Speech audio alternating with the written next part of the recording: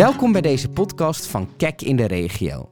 In deze aflevering gaat Geert Bettinger, trainer, coach en auteur van het boek Door stil te staan kom je verder, in gesprek met Rene Bakker. Hij is verpleegkundige bij Stichting Sint Jacob. En Annemiek de Graaff, zij is teammanager zorg bij Stichting Zorgbalans. In een eerdere aflevering hadden ze het al over hoe je je kan verplaatsen in een bewoner. En dat deel kun je terugvinden in je favoriete podcast-app. Nu gaan zij het hebben over hoe de verschillende expertises het beste samen kunnen werken. En welke rol het KEK daarin kan hebben.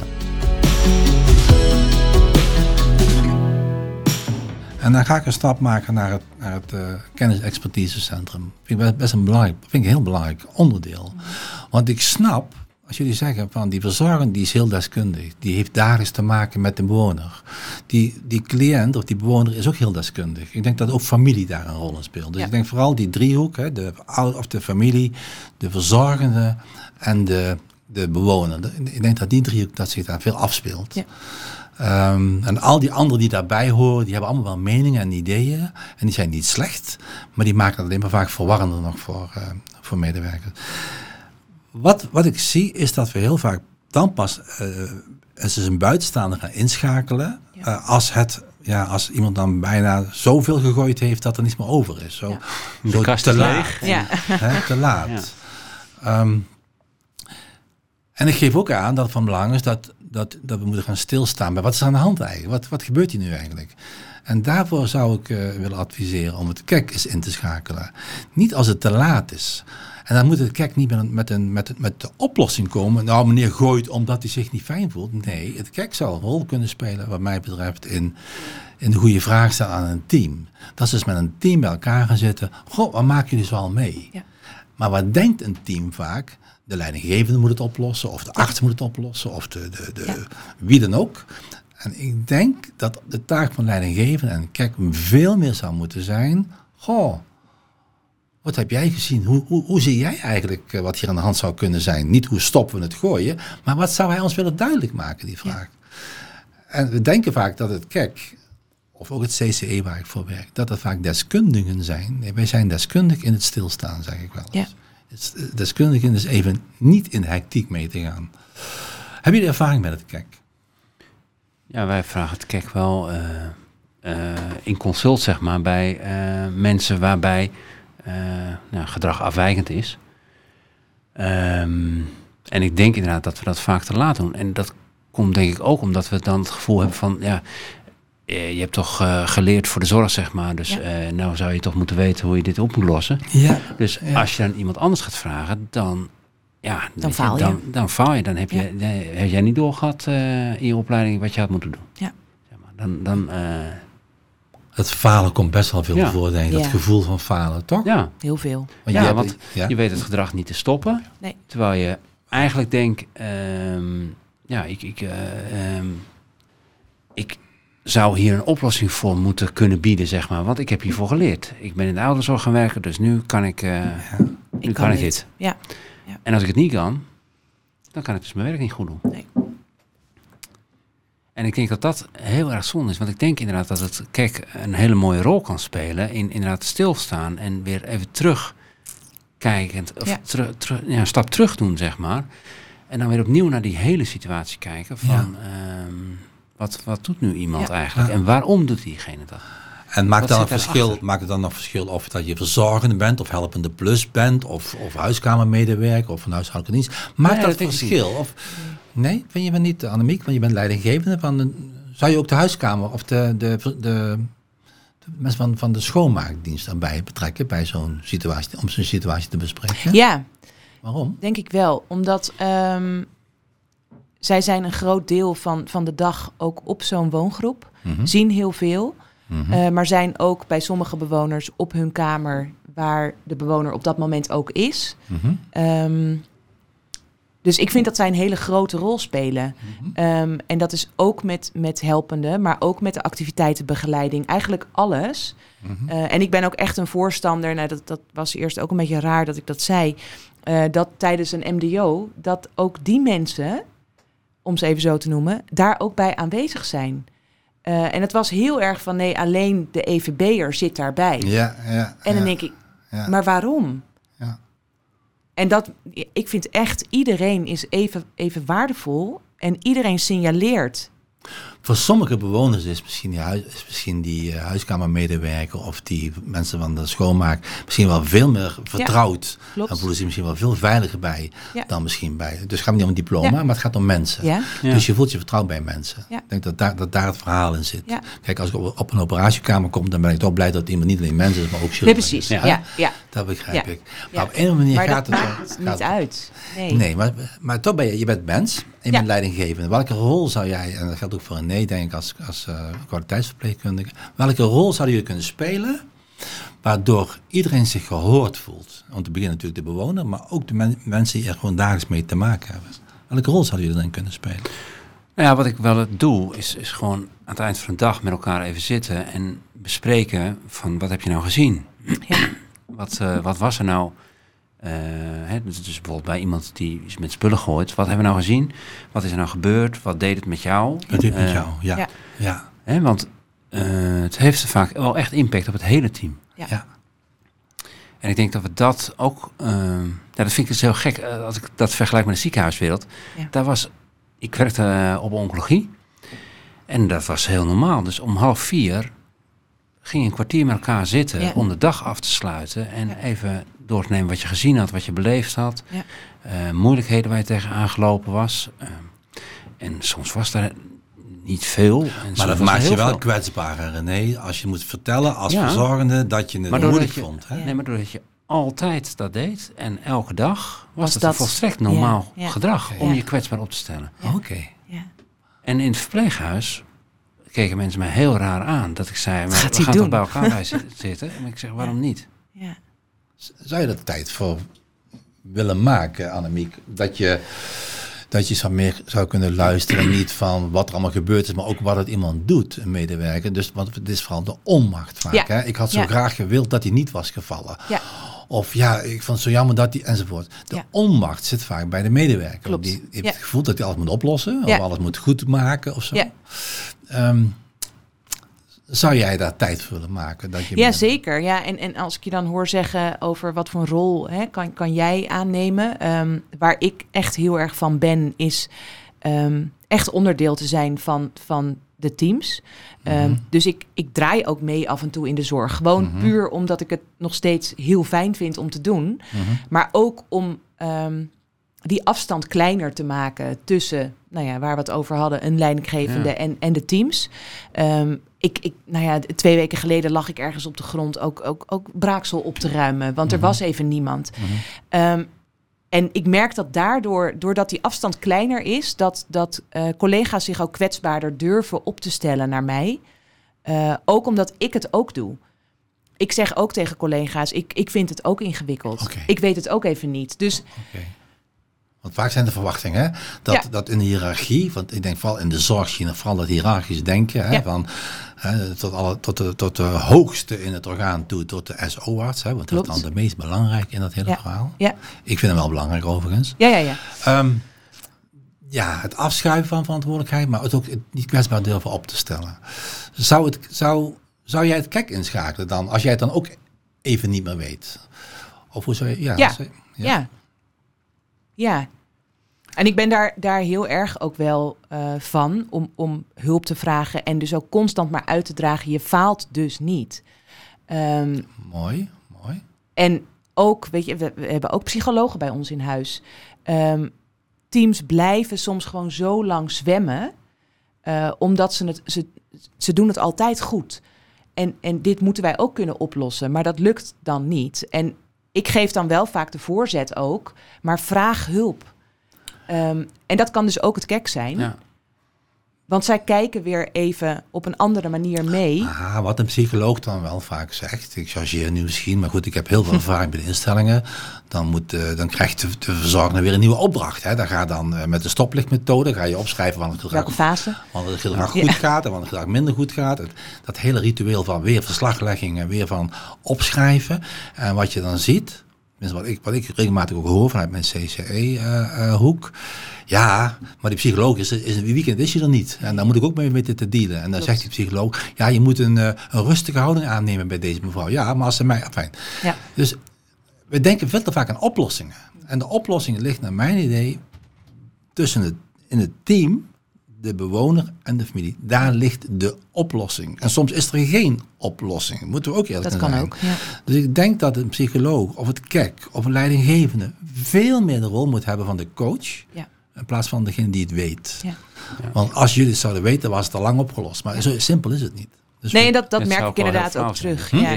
De boel laat escaleren. Dan zegt maar ik wist de oplossing wel. Maar ik dacht even kijken of jullie het ook weten. Ja, precies. Ja, zo werkt het niet. Nee. Maar ik denk wel dat we echt heel veel expertise in huis hebben. Absoluut. Ja. En, over die manier. Ja.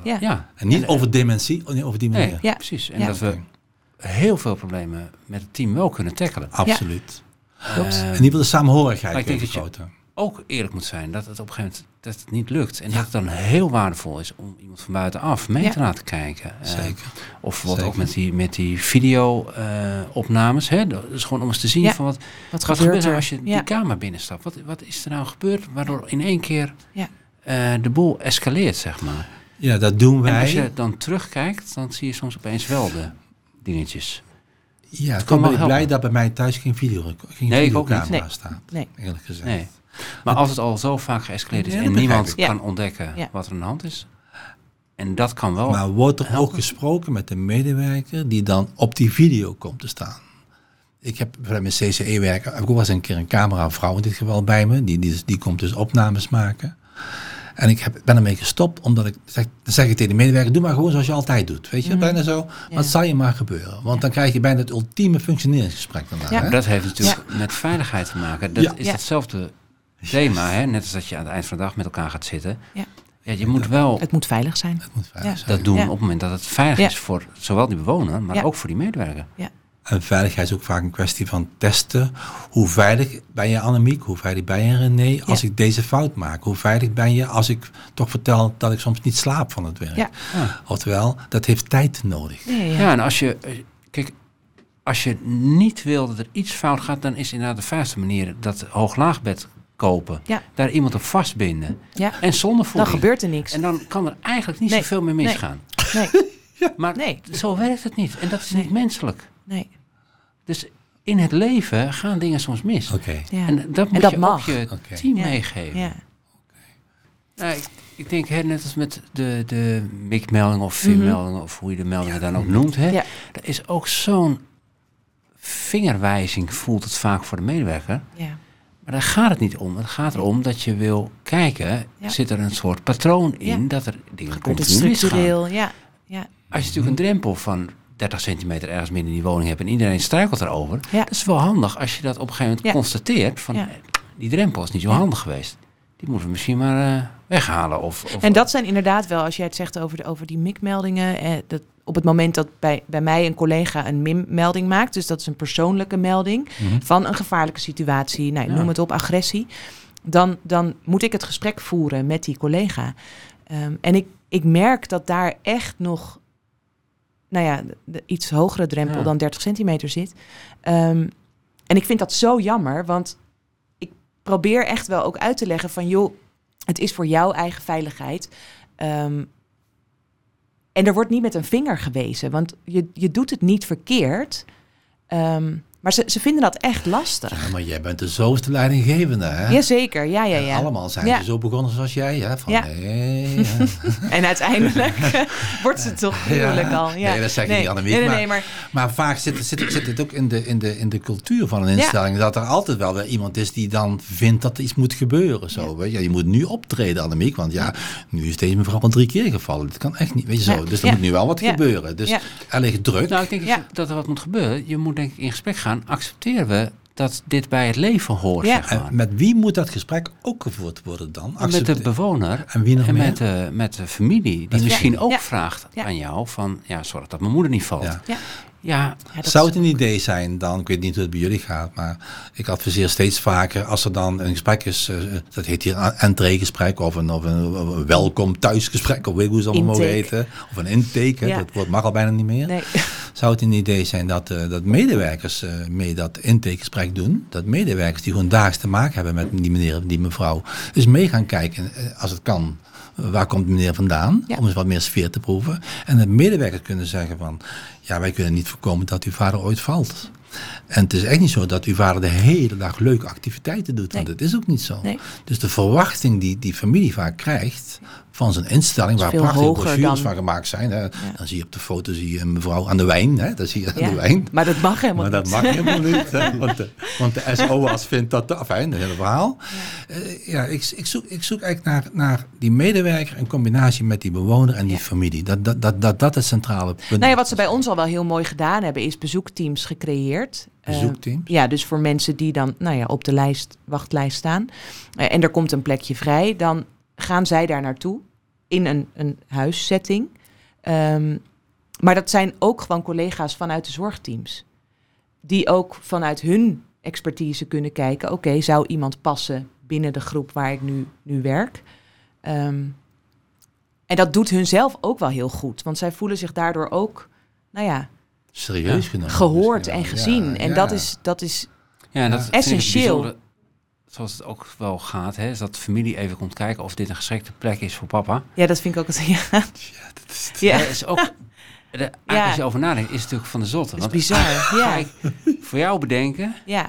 Mooi, hier kan je wel aardig lopen. Dit wordt wel wat. Ja. Terwijl als je natuurlijk nuchter naar die kamer kijkt, dan denk je Nee, maar je kunt een heel dossier maken van een bewoner, van zijn leven. Ik chargeer dat weer, niet dat dat niet belangrijk is, maar we maken het vaak belangrijker dan het is. Op het moment dat ik meega met een medewerker die daar eens omgaat met de bewoner, is in het huis komt waar meneer vandaan komt. En dan zie je zijn oude smerige stoel staan, dan zie je daar een of andere belabberde hond rondlopen, weet je wel, van alles en nog wat. Dan ontstaat er een bepaalde... En die meneer die moet in één keer overgeplaatst worden naar hygiënische stoelen. Alles moet prachtig en glimmend en glanzend zijn. Ja. En die hond moet blijven. En die hond moet weg. Ja. Die mag helemaal niet mee. Want dat is een ander onderwerp apart. Die medewerker kan in ieder geval de sfeer proeven. Ja. En die kan misschien beter begrijpen straks, als meneer daar woont, van, zullen we eens kijken of die oude stoel nu nog eens een keer, of die toch niet mee kan. Ja. Weet je? Ja. Die medewerker, die moet dat dagelijks leven proberen te organiseren. Ja. Dat doet geen psycholoog, dat doet geen SO-arts, dat doet geen ergo, en hoe ze allemaal mogen heten. Die medewerkers zou wat mij betreft veel meer op huiszoek moeten gaan, als dat kan. Ja. Hè, soms komen ze mensen uit het ziekenhuis. Ja. Waardoor die medewerker die sfeer beter begrijpt. Klopt. Want ga maar eens... Ja, precies. En ik denk ook, als je iemands leven snapt, dat is dan een voorbeeld wat ik uit het ziekenhuis meegenomen heb. Bijvoorbeeld, daar had ik een patiënt, daar heet mensen patiënt, en die was artiest. Dus die trad elke avond op, rond 9:00 tot 12:00, zeg maar. En dan nog een borreltje na. En dan ging om 3, 4 ging je naar bed. Ja. Dan word je dus opgenomen in een ziekenhuis. Nou, daar werken wij niet zo. Dus wij werken van 6:15 tot 10:00, dan moet je wel gaan slapen. Ja. Maar die man, die werd natuurlijk eigenlijk 10:00, dan was hij net een uurtje op podium, zeg maar. Dan was hij op zijn hoogtepunt van zijn dag. Ja. Dus die man die hield eigenlijk dat ritme ook gewoon aan. Dat is niet gek. Nee. Hè? Want als je hele leven zo geleefd hebt. Ja. Dus iemand kennen en wat hij weet, dat zegt heel veel over hoe hij zijn dag ook gaat indelen. Als deze man in een verpleeghuis komt en we gaan verwachten dat hij om 9:00 een beetje tanden gaat poetsen. Ja. Dat gaat niet werken. Nee. Zeg maar. En dan wordt het een enorme strijd. Ja. Ja. Terwijl eigenlijk die strijd is helemaal niet nodig. Want het is zijn ritme. Het is hoe zijn leven is. Ja. En is dat dan een probleem? Nou, de meeste instellingen hebben gewoon een piano beneden staan. Dus laat die man dan maar gewoon optreden beneden. Ja. Ja, dus jullie hebben het antwoord eigenlijk zelf al zo. Dus dan moet dus iets heel fundamenteels veranderen. Daar zijn we het wel over eens. Hè? Ja. Teun Toebes, een goede vriend van me, die woont nu in een ander verpleeghuis. Ja. Die ziet het van binnenuit. En ik ben ook een paar keer daar geweest. En dan zie je inderdaad hoe er wordt omgegaan met mensen. Maar ik denk niet, we hoeven niet in een verpleeghuis te wonen om het een beetje te begrijpen. Hè? Want mijn beginvraag was ook van, stel je wordt morgen opgenomen. Alleen al die vraag klopt niet. Hè? Stel je komt er morgen te wonen. Hè? Dat is een hele andere vraag. Als je wordt opgenomen. Ook dan is taal weer zo'n verhaal. Hè? Want stel je komt er te wonen. Nou, daar wil ik niet wonen, zeg je dan. Ja. Maar wanneer wel? Ik denk dat niemand natuurlijk, zoals we hier ook zitten, denkt nou, als ik later groot ben, dan wil ik in een verpleeghuis wonen. Nee. Teun is een uitzondering in die zin. Ja. Maar hij probeert zich wel te verplaatsen. Ja. En nogmaals, dat is ook subjectief natuurlijk. Hij probeert zich te verplaatsen. En daar heb je dus tijd voor nodig. Nou, hij heeft daar dus tijd voor gekregen. Ja. Menig medewerker zou dat ook graag eens willen. Dan geef mij maar eens tijd. Dus in die zin zit ook een andere kant aan zijn gedrag. Ik bedoel meer van, ik denk niet dat iemand ambieert van later als ik groot ben ga ik in een verpleeghuis wonen. Dus het overkomt je ook een soort van. En daar moeten we ook rekening mee houden. Zeker. En ook sommige mensen zijn heel gelukkig in een verpleeghuis. Ja. En sommige mensen is het ook fijn dat ze er wonen en zijn minder eenzaam. Ja. Het gaat ook niet om het verpleeghuis zwart af te schilderen. Alleen op het moment dat er gedrag, en dan komen we terug bij het hoofdthema, op het moment dat wij dus probleemgedrag zien, dan moet er van alles gebeuren. En ik denk dat we heel veel probleemgedrag, wat ik dus signaalgedrag noem, iemand probeert ons wat duidelijk te maken. Ja. Ik denk als we dan wat meer gaan stilstaan, en we kunnen stilstaan, dus door te organiseren wat Rene aangeeft, eind van de dag bijvoorbeeld zou een manier zijn. Wat jij aangeeft van, ik ga wat vaker in gesprek met mensen. Hoe heb je het ervaren? En het kijken kan ook ingeschakeld worden om mee te stil te staan. Het thema is eigenlijk toch steeds, jongens, even stop. Ja. Er bestaat geen ideale wereld, maar we zullen wel meer moeten stilstaan bij waar we mee bezig zijn. Want anders dan, voor mij blijven we aan de gang en wordt het gedrag nog problematischer. Niet alleen voor de bewoner, maar voor iedereen. Ja. Hebben we nu alles een beetje besproken, zit ik me af te vragen? Wel veel al. Dat is wel veel, ja. Zijn er nog dingen waarvan je zegt, nou, wil ik toch even bij stilstaan? Moet ik even bij stilstaan? Ja, dat is de rode draad, René. Nee, ik denk dat er heel veel besproken wordt. Kijk, ik heb de mazzel gehad dat ik die workshop heb mogen bijwonen van je. En daar waren echt wel heel veel mooie voorbeelden, vond ik inderdaad. En wat jij nu ook noemt, van probleemgedrag of signaalgedrag. Daar heb je me ook wel echt uit de tent gelokt. Inderdaad ook door taal, van wat is probleemgedrag? En in de workshop gingen wij er compleet los met wat probleemgedrag was. Maar dat was inderdaad wel eigenlijk allemaal gedrag van bewoners, niet van medewerkers. En de vraag was eigenlijk van, wat is probleemgedrag? Dus je moet soms, door juist dat soort vragen even te stellen en even opgeschud te worden. Toch? Ja. Van, wat ben ik nou eigenlijk aan het doen hier op mijn... op het werk waar ik werk en op de plek waar ik werk. Mm-hmm. Dat is natuurlijk ook wel een beetje heel gek werk wat we doen. Ja. We werken met mensen die daar wonen. Ja. En wij gaan om 3:30 zeggen van, dag, fijne avond. Tot de boekenkast. En dat dan ook heel hard zeggen ook 's middags. Wij gaan naar huis. Maar aan de andere kant zeggen bewoners ook wel eens, ik wil wel een keer met je praten, maar nou eens een keer over iets leuks. Ja. Want het is natuurlijk waar. Ja. Ook als verpleegkundige kom ik vaak natuurlijk in beeld op het moment dat er iets aan de hand is. Ja, het is allemaal niet leuk. En woensdag sprak ik dus een mevrouw en die zei, ik heb echt een rotnacht gehad. Ik heb echt slecht geslapen. Ik weet het allemaal niet meer. Ik heb mijn agenda bij me en er staan afspraken in me die kloppen allemaal niet. Dat klopte toen ik die agenda zag. Toen dacht ik, dat is niet de agenda van dit jaar. Dus die afspraken die waren er inderdaad niet. En dus ze had echt een rotdag en ze zegt, ik weet het ook niet. Ik zeg, ik ga straks wel even... Ik was onderweg naar iets anders. Ik zeg, ik kom straks bij u terug en dan gaan we even koffie drinken. Dan kom ik wel even praten met u. Dan kunnen we even de tijd ervoor nemen. Ja. Dus we mogen het dan eindelijk een keer over iets leuks hebben. Ja. Ach. En toen dacht ik, weet je... Dat moeten we niet vergeten om af en toe gewoon ook... nee, niet af en toe, eigenlijk altijd. Altijd, gewoon de dagelijkse dingen. Precies, gewoon... Ja. Te zitten. En weet je, ik heb toen verteld dat ik inderdaad vakantie ging hebben en dat ik wegging en wat ik ging doen. Ja. En dan heb je eigenlijk ook een heel leuk gesprek. Het is gewoon ook een mens die tegenover je zit. Hè? En dat moeten we niet vergeten. Je werkt in een hele gekke plek eigenlijk. Ja. Wij organiseren het dan. We hebben dan de geestelijk verzorger, want die heeft dat die leuke gesprekken. Ja. Zo weet je. We hebben het ook zo. Maar goed. Annemiek, zijn er dingen die jij nog aan de orde wilt brengen dan? Ik zit de hele tijd nog in mijn hoofd met wat je aangaf over of de lagen hierboven ook weten wat er op de werkvloer gebeurt. Ik heb er helemaal geen antwoord op gegeven, maar ik vind dat ook lastig. Ik denk dat ze het ergens wel weten, maar toch ook weer niet of zo. Niet laten doordringen misschien. Nee, ik weet het. Nee. Ik denk dat iedereen wel weet, of soort van weet, wat er allemaal in...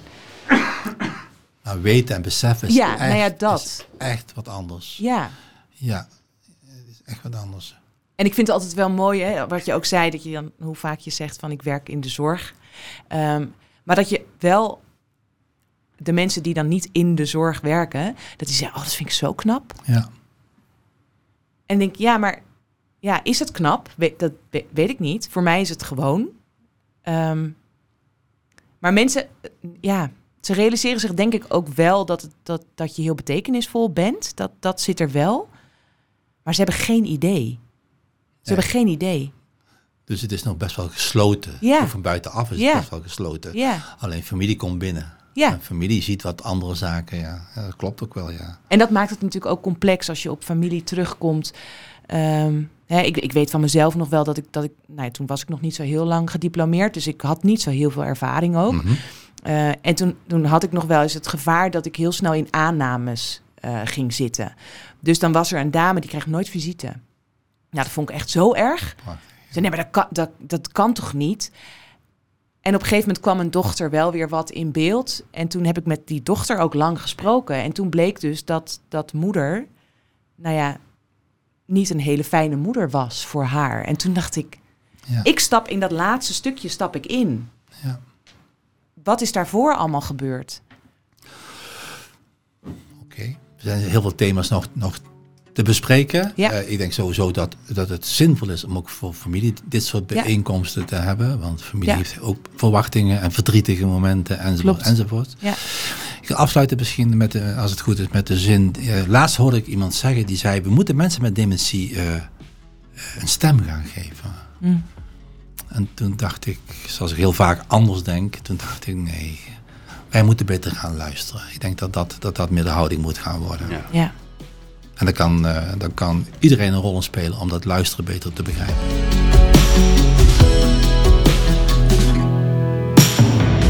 Tot zover dit gesprek tussen Geert Bettinger, Rene Bakker en Annemiek de Graaff. Abonneer je op deze podcast en mis geen aflevering. Meer weten over het KEK? Kijk op kek-inderegio.nl.